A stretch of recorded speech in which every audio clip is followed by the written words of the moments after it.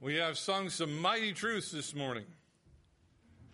Lord, we are now in the midst of busy summers. We, Father, have many things, many of us have so many things going on in our lives, both practically, but maybe even emotionally.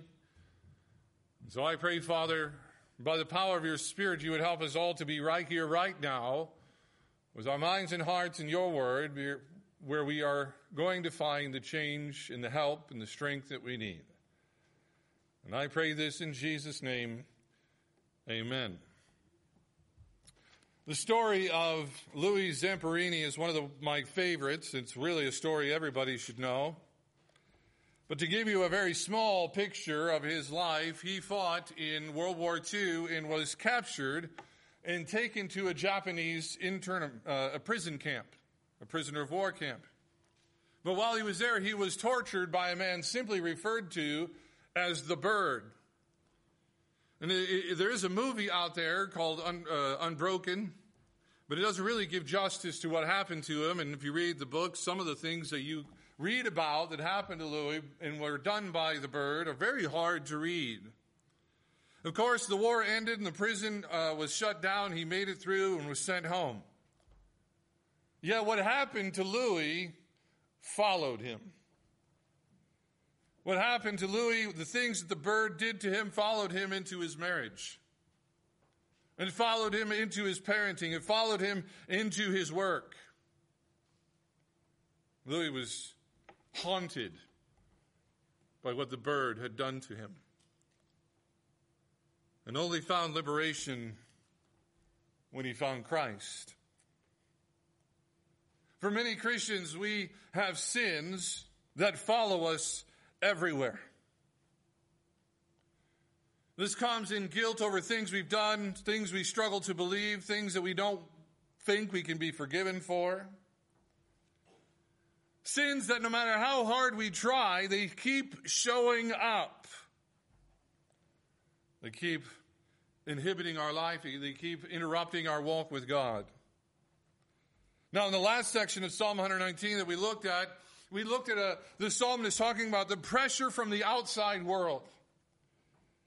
Here he's walking with God, and because of he lives in a world, as the world has always been, that puts pressure on him not to walk with God, he has trouble. It's hard. He wants to walk with God. He wants to do what God wants him to do. But he has pressure coming at him from the outside of him to not follow God. And so he's asking in the last section for the Lord's help in understanding, asking for the Lord's strength to deal with the pressure that comes from the outside in his walk with God. That pressure, Jesus told us, was going to come, not just simply in the form of persecution, but just simply trying to walk in a direction the world is not walking. But in our text today, we find something so much harder than facing that pressure, and that is dealing with our own sin. Our sin follows us everywhere, into our marriages, into our workplace, into our parenting. It reminds me of the old joke about the man who got lost on a desert island. Many years later, he was found, and when they got off the ship and they asked him, he said, they looked on the beach and there were 3 buildings there, and he said, they asked the man, what are the 3 buildings? He says, well, the first one there is my house. He said, the second one there is my church. He said, the third one there is the church I used to go to. Sin has followed him everywhere. The Bible tells us that our biggest problem before we become Christians is sin. And the Bible tells us our biggest battle after becoming a Christian is going to be sin. And so what I want to give you this morning are 4 principles concerning the believer's battle with their own sin. And then at the end we'll make some application. So 4 principles about our battle with our own sin, and then we'll make some application at the end. Number one, every believer struggles with a stubborn sin. Maybe you need to put an S on the end there. Every believer has struggled with stubborn sins. Hebrews 12 tells us as Christians that we need to make sure our feet are not tangled, that there is no weight holding us down. Verse 29, the psalmist says to God, help me put away the way of lying. Now, I don't think he's actually asking for help to not be a liar. The reason for that is, first of all, he uses the phrase, the way of. He's talking about the way he's living. He's talking about something that is a part or is showing up in his life. The second reason I don't think he's talking about being a liar is because typically in the Psalms, when it comes to lying, we're using the word tongue. He doesn't use that word here. What I think we have is really a general understanding, an acknowledgement that there is an issue, or maybe even issues, that have infiltrated and influenced his life. Could be that he has a struggle with a personal bitterness. Could be that he has a short temper, a problem with laziness, an addiction, something. But the point is that there is something, some sin in his life that keeps showing up, keeps affecting the way he lives, keeps causing him to make detours in his walk with God. Now, the idea also has two things here. The first idea here is that the sin is generated from inside of him. James tells us that. The sin he's struggling with is something that is conceived inside of him. It gives birth on the outside of him. The idea is if he's tempted to steal, his heart decides to steal, and then he steals. It's conceived and then born. The other idea is not just that it comes up from inside of him, but he asks for help when it comes to being for relief from around him. He wants to be rid of this sin, but it's hard to be rid of a sin where the world tells you it's okay or even encourages it. Think of if you've ever known somebody who's tried to quit smoking. It's hard enough to deal with the cravings that come naturally with somebody who has spent a great deal of their life smoking. It's one thing to deal with those cravings as they come up from within. It's another thing to deal with it when you're surrounded by people who smoke. In Isaiah 6, he recognized not only his own sin, he says, I am unclean, he says. But then he mentions that he is also surrounded by people with unclean lips. And so the first thing I would say to you is the first principle is understanding that every believer is dealing with this. And we'll mention it in a moment, but 1 John tells us that if we don't admit to that, we do become a liar. Number two, the second principle would be this, that stubborn sins will rob us of joy. Stubborn sins will rob us of joy. Verses 25, 26, and 28. We start with this picture of cleaving to the dust. The Bible says dust is what we are made of. Dust is what we will return to. Dust is used often to represent us as weak. Dust is the amount of strength that the psalmist has. Dust is where the serpent crawls. It is the picture of earthiness. What do I mean by that? To be earthly minded. The psalmist is crying out to God saying, I don't have the ability to rise above my earth-mindedness. Think of it this way. It is the ability to be hungry and not be able to rise above feeling hungry. Or maybe you're offended, and it's the inability to rise above the offense, instead only thinking about getting revenge. Of feeling anxious and only wanting to have more control. He's saying, I'm so earth-minded. It has taken away his joy. In verse 26, we have a confrontation. The psalmist says, I've declared my ways. The idea there is he's put forth his life for measuring. He knows he's not going to pass inspection. When we lived in West Virginia, one of the things West Virginians have to do every single year is got to make sure that their car passes inspection. It can only give off so much exhaust. It can only have so much rust. They have to pass inspection. And it was always interesting to me. I would talk to some of the guys in our church, some of the things they would try and do to make sure they passed inspection. Whether it's putting duct tape over a rust hole and then painting over it, or using spray paint to try and hide some defect. They knew they weren't going to pass. And so that's the psalmist's idea here. He's putting forth his life, and he's saying, I put it up, and he says, you answered me.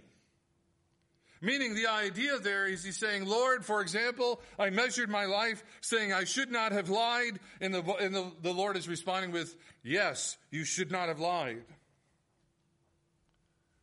Up to this point in this psalm, the psalmist has made all sorts of commitments, and he's measured his life, and he's saying, look, I'm falling short.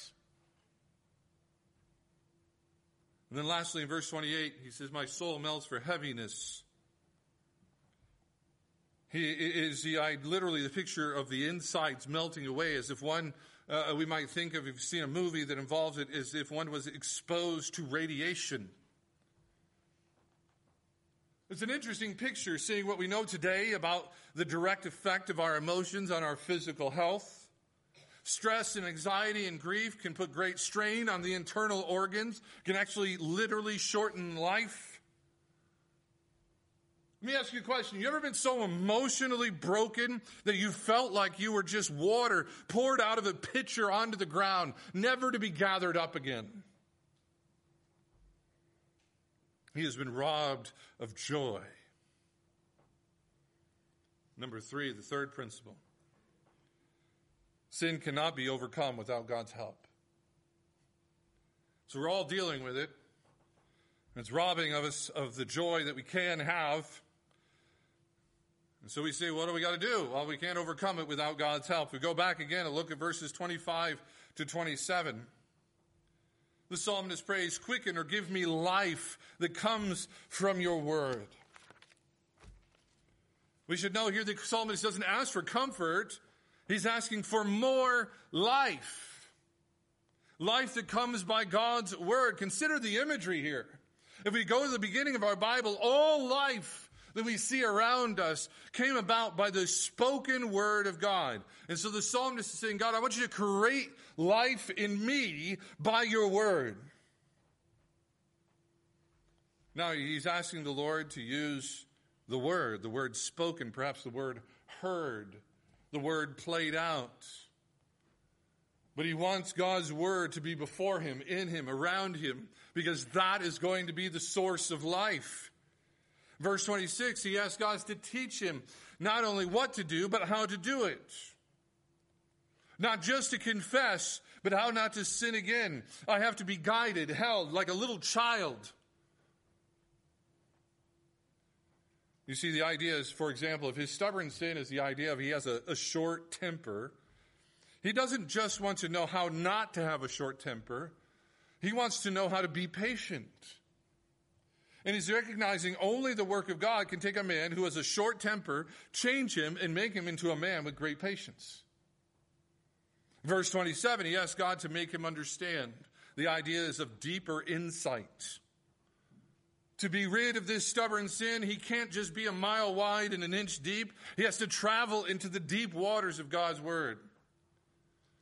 We know this to be true. In the New Testament, the Bible tells us we're supposed to move beyond drinking milk and get into the meat. But he's not just looking for knowledge. For knowledge without a relationship produces nothing but bloated egos. Note, he says, then I shall talk of thy wondrous works.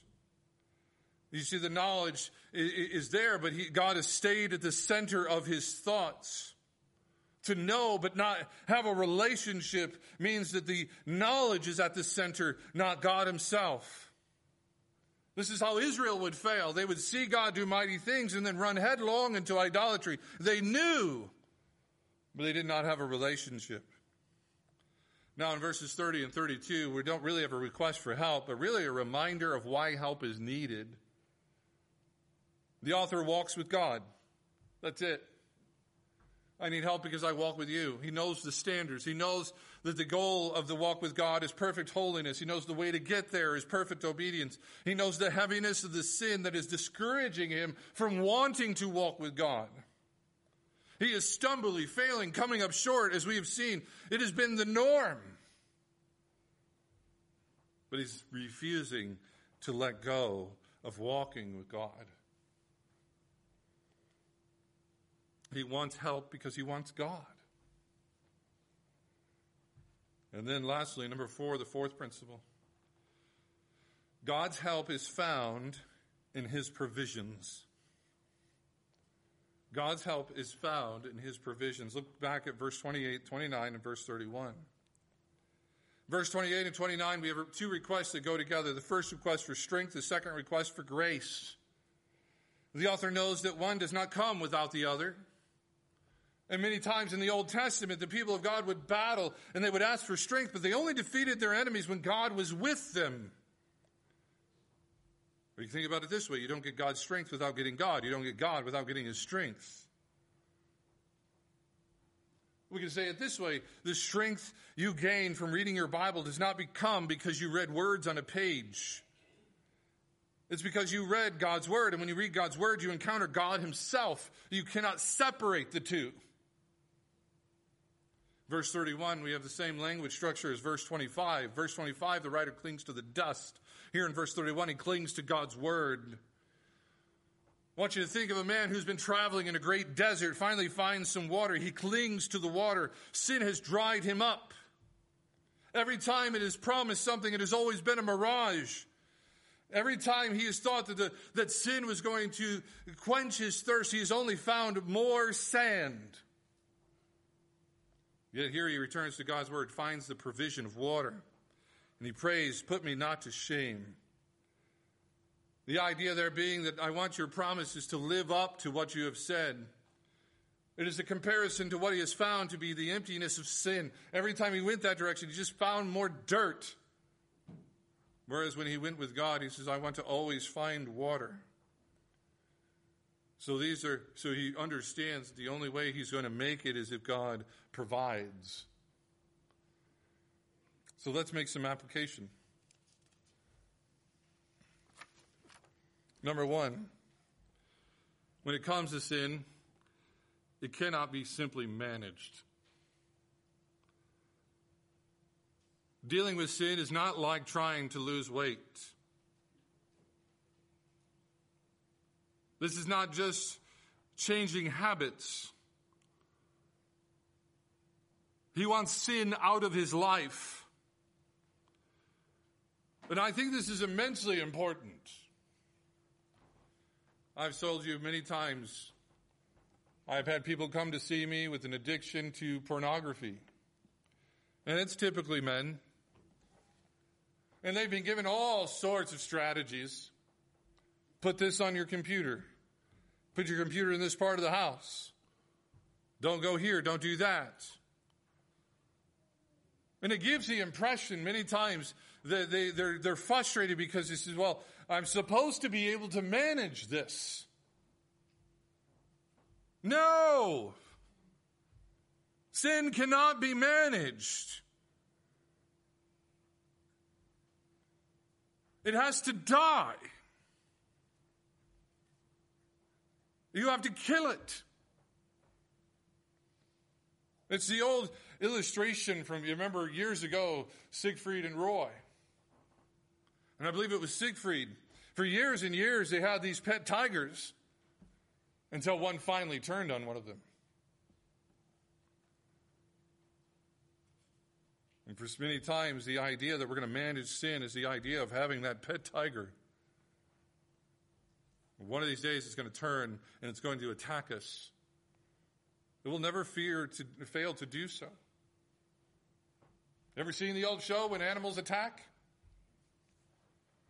And all the stupid people you might look at and say, why is that person keeping an alligator for a pet? Why does that person have a deadly cobra in a tank in their house? I mean, they were just waiting for it, weren't they? Sin cannot be managed.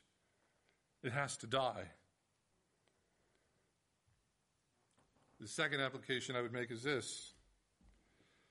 Sin disrupts our walk with God, and that should be our motivation. Sin disrupts our walk with God, and that should be our motivation.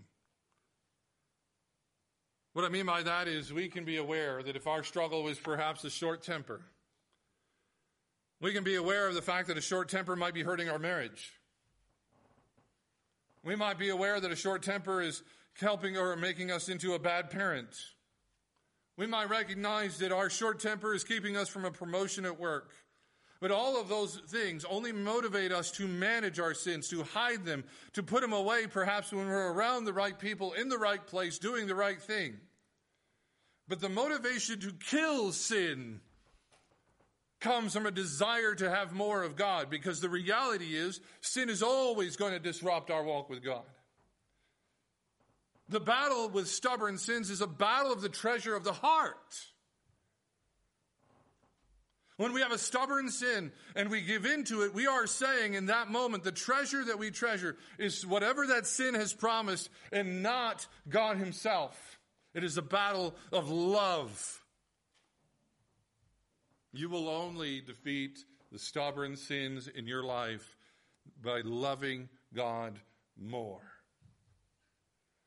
When he becomes your pleasure, the center of your desires, only then will you overcome the sins that you are struggling with. Your motivation to kill sin should be the fact that it disrupts your relationship with God. The third application I'd make is this: sin is never overcome by the flesh. Sin is never overcome by the flesh. I've used this illustration before, but I'm going to use it again because it's a good one. A man who is overweight and addicted to food might be given a treadmill and then become addicted to running, and he might lose all sorts of weight. But the question is, has he been helped? No. He's still an addict. He's just moved from being addicted to food to being addicted to a treadmill. And anytime we try and deal with our sin under our own power, our own will, our own mental strength, we fail.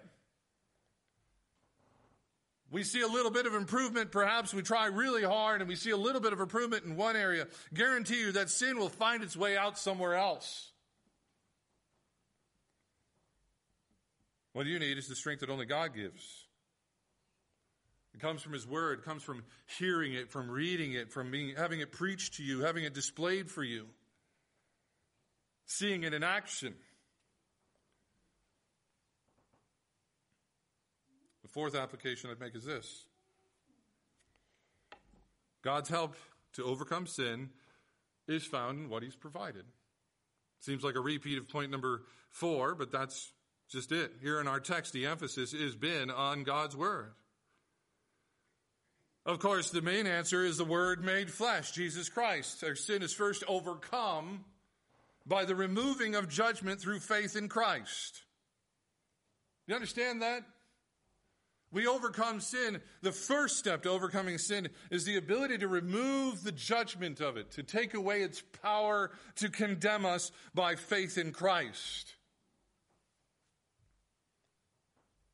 The Word of God is going to include the Holy Spirit, because if we have the Holy Spirit in us, which we do if we put our faith in Christ, the Bible says or gives us the promise that the Holy Spirit is going to enlighten the Word. And it's going to include going to church on Sunday. You know why? Because the Bible says that God has gifted specific people to help you understand the Word. The answer to stubborn sins is found in what God has already provided. Sin is a stubborn reality. It is not fun to talk about. I don't have fun talking about it. I don't find myself thinking, well, everybody's going to feel good when they go home today.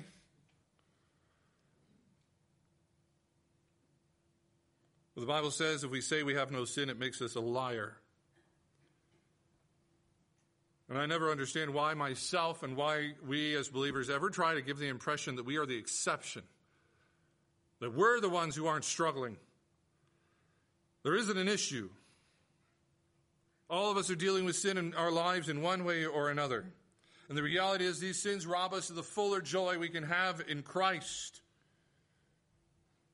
And while sin is not the only reason we get angry and we get depressed and we get anxious and more, it is a reason.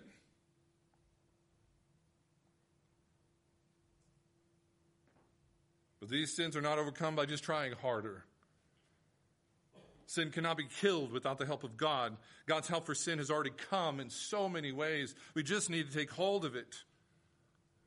Through the Word made flesh, by putting faith in Christ, through the dwelling of the Holy Spirit and the enlightening of the Word, through the local church. Where there in all those places we find the life-giving waters of God's Word, and we read it and we see it, and we are enlightened, and it's put on display for us. And that's how we will win. Not through our flesh, not by managing, but by the Word of God itself, in the person of Christ, in the power of the Spirit, and the display of the local church. With that, let's pray. Father, sin is a hard issue because, Lord, we want to dismiss it. We want to think we're past it. Might think we got too old for it or too young for it. But, Lord, it is a reality for all of us. And I pray, Father, we would not be a people who would want to mess around with it, keep it as a pet, put it on a leash, and manage it, but to kill it. That our motivation would be because we have a desire for more of you. And that we would not try to overcome it by our flesh, but through the provisions you have given us to overcome. I thank you for the clear and open way this is talked about in this life of this believer in Psalm 119. May we take hold of this and go forward with it. And we pray this in Jesus' name. Amen.